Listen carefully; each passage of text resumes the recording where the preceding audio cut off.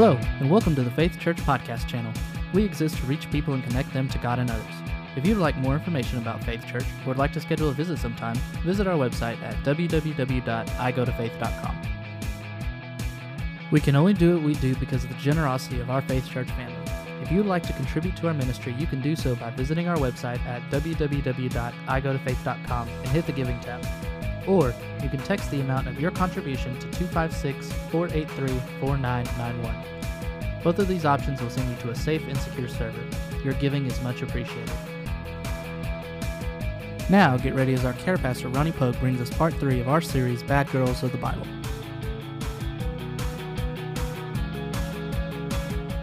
Good morning, Faith Church. How's everybody doing? Yeah? You guys look great. Let's go ahead and welcome our online crowd. We got one special guest watching online today. His name is Pastor Steve. Can we welcome him today? You know, the funny thing about him, he called me, and don't feel sorry for me because I was supposed to be up anyway today, but he called me about, 6:03 this morning. He didn't have any water at his house. And I'm just thinking, why in the world did you call me? He said, well, didn't you used to work for the water department? I said, yeah, but I'm retired. That's all I got. So anyway, thanks you guys for coming out today. We're going to have a good time today. My name is Ronnie Pogue. If you don't know me, it's an honor to be here. I'm one of the pastors here on campus. You know, Pastor Steve and Bad Girls last week, he got a little nostalgic. And so I'm just thinking, man, how in the world, what kind of direction can I take this week? So the only thing I really know how to do, and I don't do it very well, but I go old school. So everybody say old school. That's kind of where we're going today, and you guys know me. I'm kind of one of the older guys around here. I don't like to admit it, but I am. So I take a lot of ribbon from a lot of these young guys, and they think I'm still kind of old, and I'm still kind of full of a lot of BS. You guys know what BS is, right? That's before Steve. That's what that stands for. So here's what's great about being here at Faith Church, man. Just what God's doing in the last few years, and just so much life change taking place. It's just great to be a part of that. The great thing I love is I get to represent you. Every day out there in the streets, out there meeting people, I get to represent you. And it's an honor. It's something I don't take lightly. It's great to be one of those representatives. And so here's one good thing I've learned from Pastor Steve. You can't do nothing for God without God. So let's pray. Father, I thank you, Lord, for this day, God, for the time that we have together. Lord, I just so thankful to be up here, God, just to share a little bit from my heart. And Lord, I'm not going to go trivial and start praying for the results of a basketball series coming up because, Father, we know you've already have the anointing on Steph Curry. We already know that, Lord. So we thank you for that. God, I pray, Lord, that we'll open up, God. We'll open our minds. We'll open our hearts. God, let your Spirit do what the Holy Spirit does. And everybody who agrees said amen. Amen. So we're in week 3 of Bad Girls of the Bible. When he first introduced this series, I thought he said Bad Girls of the Bible Belt. I thought, we can't go there. Somebody's going to get called out. It's going to be really bad. So week 1, he talked about Lot's wife and just really, about trying to move forward and not looking back. And then last week, he got kind of a little bit fancy on me when he threw out Salome. A name that's not even in the Bible.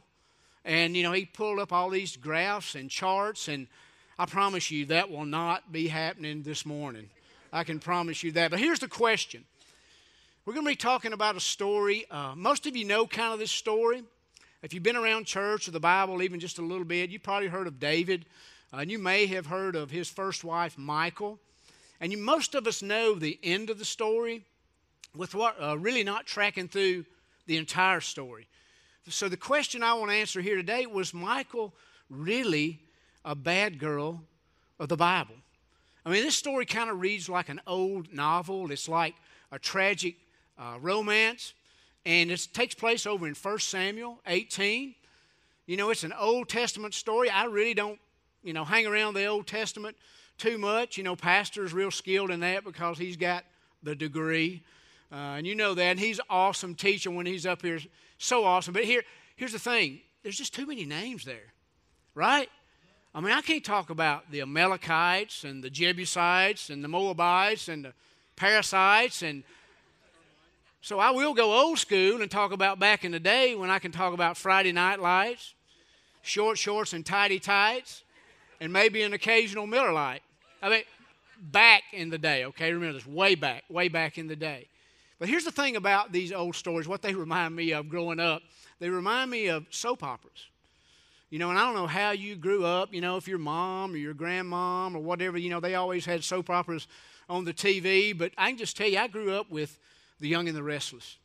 Anybody with me? Young and the Restless. Yeah, I heard amen. I got that. So here's the thing, man. David Hasselhoff. I mean, the Hoff got his start on Young and the Restless, you know, Dr. Snapper. You know, and I know some of you grew up, some of you that are a little bit older, you probably grew up with All My Children, you know, and you may have grown up with Days of Our Lives. You know, I stay with my grandmother a lot growing up, and she always had on Days of Our Lives. And I'm going to tell you, if you messed with that TV while it was on, it was going to be the last day of your life. I mean, she took it seriously now. And, you know, and it moved to nighttime. You know, soaps moved to nighttime dramas. Y'all remember, you older ones, you know, you had Dallas.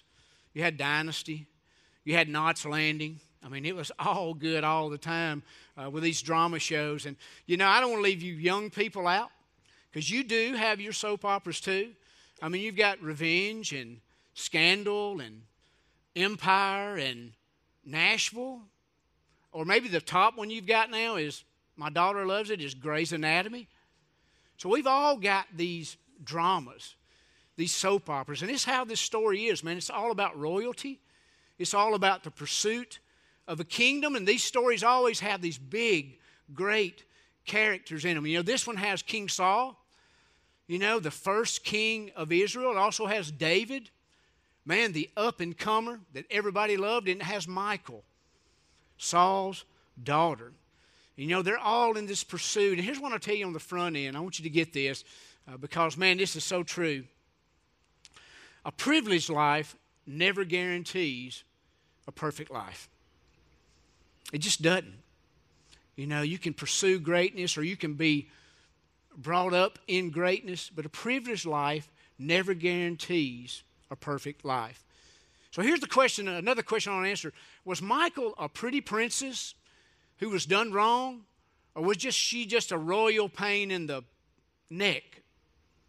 And that's what I want to look at. And we don't title messages around here, but if I happen to title one, this one would probably be called As the Kingdom Turns. You guys ready to go? All right, let's take a look. Act 1. Let's get this party started. Well, here's the thing. Here's the setting.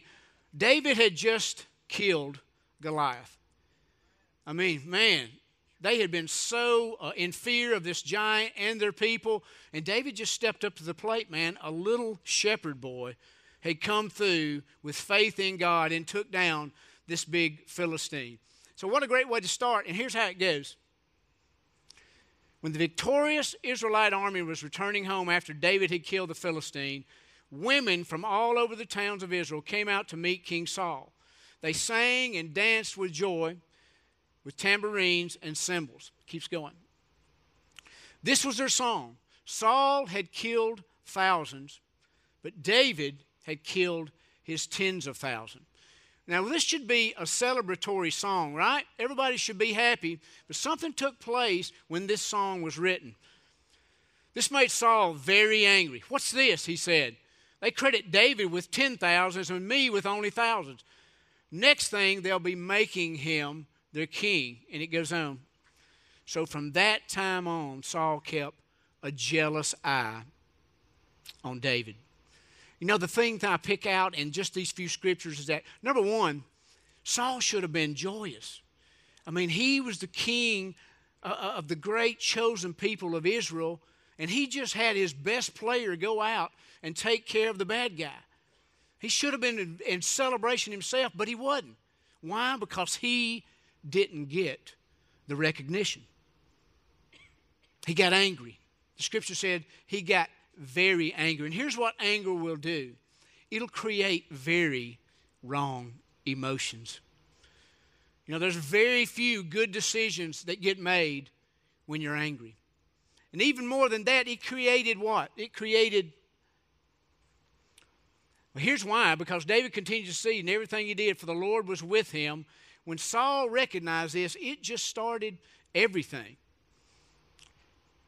he became even more afraid of him. And with fear comes what? But all Israel and Judah loved David because he was so successful at leading his troops into battle. So here's what anger does. It just takes over. It just starts boiling up and things starts happening. You know, in a jealous eye, it mentioned, it blurs our vision. When all we can see is our circumstance. And he couldn't see a celebration. The jealous eye, what did it produce? Jealousy. Jealousy. I mean, Saul had just had their biggest win, and he couldn't embrace it. He was enraged by it. And here's what I think sometimes jealousy will do. Man, it'll just make you think you're better than you really are. You know, as you get older, it happens. You know, I got a good deal I've learned from that. I know a few weeks ago on a Wednesday night, I shared a little bit about my Connect group. And I really still hadn't figured out how I ended up in this Connect group, but it was Brazilian Jiu-Jitsu. I don't know if I was angry and made a bad choice, but that guy that could sell that Connect group, that guy could sell a Connect group. I mean, why is a 58-year-old man signing up for Jiu-Jitsu? I have no idea. But anyway, I showed up, me and my son. I thought, well, this is something we can do together. It'd be pretty cool. He's 19. And, you know, I thought first class is self-defense, you know, pretty good exercise and all that. And it was awesome until about the last 15 minutes of the class. They say, all right, guys, everybody pick an instructor. We're going to roll with each other. Roll with each other. If I'd only knew what was fixing to take place. That's when the students attack the instructors. And I'll just tell you straight up, this is not going to go well. And so I can tell you for the next few weeks, I got choked out in every way imaginable. On my stomach, on my side, on my back, even on my head one time, I got choked out. But I learned how to tap out, right? So we come to the very last night. And here's, you know, I'm thinking, man, Lord, please just let me get through this night. And it's going pretty well. I'm working with my son and Tyler Abston, our Connect group leader, and I'll probably never work with him ever again at anything. Now, he is so awesome. But anyway, so we're doing this thing, and we're rolling around there a little bit, and it's all good, man. I'm thinking, oh, this is going to be the best night. And then all of a sudden, I saw a shadow come in of a man that was as big as the door itself. And the instructor said, come on in, Big John. Get ready, and we'll get you a partner. Well, when I heard that, I mean, intuition kicked in. I mean, I would not look at the instructor. I wouldn't. I said, y'all know how the story goes. He gets dressed out and he hollers, hey, Ronnie, go partner up with Big John. And Tyler said, you just won the lottery of death. So long story short, we fooled around a little bit, and this big guy finally at the end when we're rolling, it wasn't much rolling going on. But when he got a hold of him, he just squeezed. And I promise you, I thought that was my last breath on the planet Earth. So I tapped out and recovered, and I mean, I'm wheezing at this point. I mean, it's a great guy, and the instructor says, we're going to do one more roll. I said, I'm out. I'm hurt. I'm whatever. I'm jealous. Yeah, I'm hurt. I'm all that. And so he sends John over to another instructor, and there's this little redheaded kid over here about 21 years old. He don't have a partner. He said, come on, Ron, you got one more in you. I didn't. But I pulled my pride up, and I went over and started getting on this guy, and I think he was just being nice to me. But anyway, I kind of grappled around a little bit, and finally, one move I learned, I put it on him. Yeah, the worst day of his life. I made a move, and I got him around the neck, and I just squeezed, man. I squeezed, and I heard him make that sound that I made every other night. And he tapped out. And, man, I really wanted to jump up and shout, but I didn't. But anyway, we got up, and we shook hands, and we bowed. On the outside, I was cool, but on the inside, I was Ric Flairing him. Woo, yeah. But here's the thing, man. Being around all those guys, I was jealous. I really was. I was jealous because I was old, really washed up. I was jealous of their youth, their technique, their skill, their discipline. Man, and it was just hard. And rather than, like Saul, rather than just embracing that, you know, I just tried to want to run from that. And that's the way he did. And here's the thing. David's fame fueled Saul's fear. And then we add another little thing to the mix. In the meantime, Saul's daughter Michal had fallen in love with David. Fallen in love again. It's going to be rough, I can promise you that. But here's what happened. She'd fallen in love with David, and Saul was delighted when he heard about it. And here's why. Here's another chance to see him killed by the Philistines. So Saul was setting this trap, but Michal would be the one that would get caught in it. And here's what's so big about that scripture, the one before. It tells us that Michal had fallen in love with David, but there was no mention of David's love for her. It's nowhere to be found that he reciprocated that love. Man, love hurts. Reminded me of a song. All of you ladies of the 80s, you help me out here. Love hurts when only one's in love. Rick Springfield. That's not scripture, but it should be. You know, I can almost see Rick Springfield. If Archie had anything to do with Rick Springfield, it would be David. There he is. What I'm talking about. He's got the look, but I'm just going to tell you, he played on General Hospital. He can't be David. He was after Jesse's girl. He wasn't after Saul's girl. So David have to come in, man. He's got to be the mean guy. He's got to be the tough guy, toughest guy I know. Man, I'll tell you who my David is. That's right. Swayze. Dalton, they called him. He's going to clean it up, double deuce. You know what I'm talking about. Some of you know that. If you're young, you don't know it, it's okay. It's okay. It's probably the best, worst movie ever made. Or it may be the worst, best movie. I don't know. It's one of them. You can take a side. The greatest line in that movie was, after he cleaned up all those guys, I thought you'd be a little bigger. I like that, being a little guy. Thought it'd be a little bigger. So here's the thing, man. This is a love story taking place. I mean, you've got a celebrity couple here, kind of like The Bachelor, you know. They make all this stuff up and going to make it work. But here's the thing. There's always conditions when a marriage is set up this way.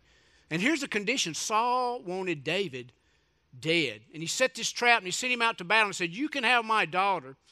I don't want 100 lives of the Philistines. That's no problem for David. Watch. David was delighted to accept the offer, before the time had expired. Watch.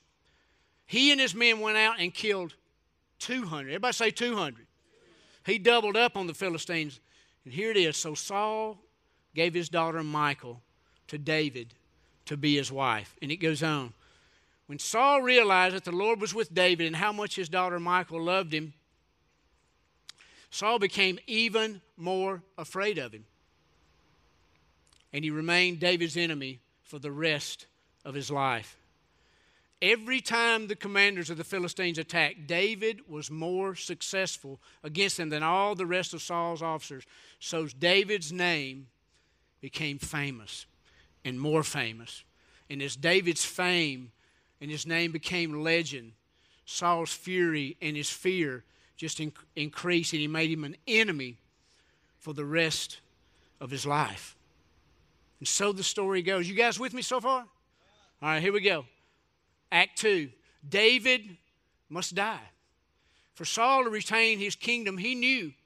The scripture told us that the Lord had already departed from Saul, but was always with David. It moves on to chapter 19. Here's what it says. Then Saul sent troops to watch David's house. He'd come up with another plan to assassinate David. It goes on. They were told to kill David when he came out the next morning. But Michal, and here's where love steps in, because love always smells danger and trouble. So Michal, David's wife, warned him, if you don't escape tonight, you'll be dead by morning. So she helped him climb out through a window, and he fled and escaped. So the conditions were set. David had met the conditions. The story moves on. David escapes, and shouldn't Michal really take on hero status right now? I mean, she just saved David, but it comes with the price. You just don't step up and take on a situation. It'll come with the price. Her dad shows up. Saul says, why have you betrayed me like this and let my enemy escape? Saul demanded of Michal. I had to, was her response. She replied, he threatened to kill me if I didn't. Here's the thing that steps in. When you start mixing all this stuff up, jealousy and anger and love that's only reciprocated one way, betrayal steps in. And betrayal will always have a cost. And it's usually at a really high cost. She made a decision to save her husband. Then she had to compromise and tell a lie to save herself. And think about that. As we all wrestle with decisions in our day-to-day walk, whether it be relationships, workplaces, friendships, business decisions, are we going to step up always and just have that moment of honesty and take those consequences? Because here's the thing, man. Big decisions will always have really huge consequences. And while David escaped and he was on the run, Michal had nowhere to run. But she was still daddy's little girl. But this escape and this betrayal created what? Separation. Separation in any relationship, in any marriage, in any friendship, it's just never a good thing. You know, they say absence makes the heart grow fonder. I've never seen it. I've never seen it work that way. I haven't. You know, and it may be a physical separation. No time together, no intimacy together. It may be an emotional separation. There's no communication. There's no sharing about what's going on in our lives. Or it may be a spiritual separation, where one just kind of starts grafting away from God. Separation is never a good thing. And here's why. As time passes on, so do affections. This put Michal in a very tough spot. Because here's the thing. We're not talking about David said, hey, I've got to go to work out of town. I'm going to be gone a few days. Or I've got to go over here and win this battle. I'm going to go get that in a few days or maybe a month, maybe 2 months. I'll be back to get you. Or maybe like a military guy that has to go out on deployment. I'll be back. David never came back. This wasn't days or months. It was years. And scholars seem to say it's probably between 10 and 14 years they were separated. I mean, how did she feel? Abandoned? I would think so. So as the kingdom turns, here's what happens. David remarries. He's away. Michal, who is on her own, but she's still daddy's little girl. So Saul gives her away again to the new kid in town, an up-and-comer, a guy named Palti. And time marches on. And through the years, Saul passes away. He turns over his reign to one of his sons, Ishbosheth. But David's fame continues to grow all across the land. He's legendary by now. Act 3. Let's make a deal. And here's where things kind of start. You think they're coming back together, and you think there may be a happy ending in sight. It moves to 2 Samuel chapter 3. Then Abner, who was one of the leaders of Saul's army, now Ishbosheth's army, they could all see, man, what was fixing to take place. So Abner sent messengers to David saying, doesn't the entire land belong to you? I mean, they knew the promise. But a promised life will never guarantee a privileged life. You will make a solemn pact with me, and I will help turn over all of Israel to you. Keeps going. All right, David replied, but here's a condition. I will not negotiate with you unless you bring back my wife Michal, Saul's daughter, when you come. David then sent this message to Ishbosheth, Saul's son. Give me back my wife, Michal, for I bought her with the lives of 100 Philistines. So Ishbosheth took Michal away from her husband, Palti, son of Laish. And Palti followed along behind her as far as Bahurim, weeping as he went. Then Abner told him, go back home. So Palti returned. Can't you just feel for this guy? I mean, he's taken over. He's married Michal. He's invested. There's no mention of Michal having any emotion. She just knew that she was going back. Don't you think maybe she just wanted to be back in a privileged life, into the palace life? I mean, can't you hear her when she gets that phone call after 10 years, like a 10-year reunion? I mean, y'all been to some of them. You know what they're like. She gets the call, right? Who? David. David? Yeah, this is David. Hey, we need to get back together, right? It's been 10 years, and I know, but hey, we're going to make this right. I'm going to make it right. We're going to restore this thing, and I want you back. And she's like, are you kidding me? I saved your life. I helped you escape. And then what'd I get? Not even a phone call or a text or no messenger come to tell me anything. The hurt, the betrayal, the abandonment. And then you hear a silence like, what time and where at? And in the background you hear a little, let's Marvin Gaye and get it on. Reunited. She's feeling it. She knows her place is to be in royalty. And here's the thing about David. He knows he needs to put this thing together, right? So the people will see it as being politically correct. I mean, he's already moved on, got another wife. Things are going pretty well, but he knows to get the approval of the nation, he's got to take her back.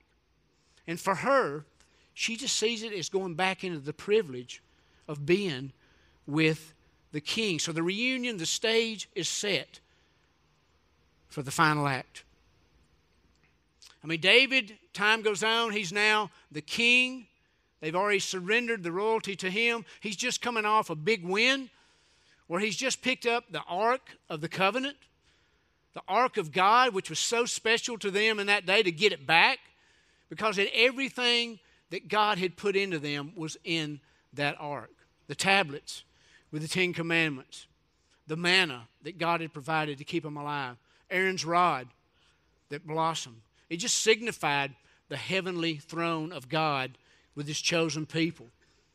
It signified that he would wash their sins. It was their mercy seat. So he was coming back to bring God back to the people. He was going to restore the kingdom. Everything was going to be great. It was going to be a celebration of the nation. And it goes on. Wearing a linen ephod. Okay, I had to stop and figure out what that is. So I looked that up in the Hebrew. That's an Old Testament Speedo. That's what it is. That's what it said, Old Testament Speedo. G-string. Whatever you want to think. That's how he came in to the city of David. He was wearing a linen ephod. David was dancing before the Lord with all his might. I'm sure he was. While he and all Israel were bringing up the ark of the Lord with shouts and the sounds of trumpets. And here's why. As the ark of the Lord was entering the city of David, this is where it gets a little tough, because where the celebration should be happening, here's what goes down. As the ark of the Lord was entering the city of David, Michal, daughter of Saul, was there. And she watched from a window. And when she saw King David leaping and dancing before the Lord, she despised him in her heart. What should have been a celebration turned to hate, turned to anger. I mean, it was the beginning of the end. But can we really blame her? I mean, all that she had been through. I mean, in that one moment, all of her emotions took over. And she could only speak what she felt. When David returned home to bless his household, Michal, daughter of Saul, came out to meet him and said, "How the king of Israel has distinguished himself today, going around half naked in full view of the slave girls of his servants, as any vulgar fellow would do." I mean, she's called him out. She's called him a dirty old man. Now, he may be dirty, but he's only 30 years old. He's not a dirty old man. And she goes on. And here's where it gets tough for Michal, because here comes a response, and here comes the verdict of the king. David said to Michal, "It was before the Lord who chose me rather than your father or anyone from his house when he appointed me ruler over the Lord's people, Israel. I will celebrate before the Lord. I will come even more dignified than this, and I will be humiliated in my own eyes. But by these slave girls you spoke of, I will be held in honor." And here it is, the bad girl moment. "And Michal, daughter of Saul, had no children till the day of her death." She got lost. All the jealousy, all the anger, it just blurred her vision. And here's the thing. She could only see the celebration of a man. She was blind to the worship that was in his heart. She could only speak what she felt. And the words that she said mocked and made fun of the worship of a living God. I mean, have you ever done that? Have you ever made fun of the worship? I have. For 31 years, I made fun of Christianity. I made fun of the lifestyle. I made fun of the people I saw with that kind of commitment. You know, like a lot of us, man, I felt like I can go out, I can do this on my own, I can build my own kingdom and my own fame.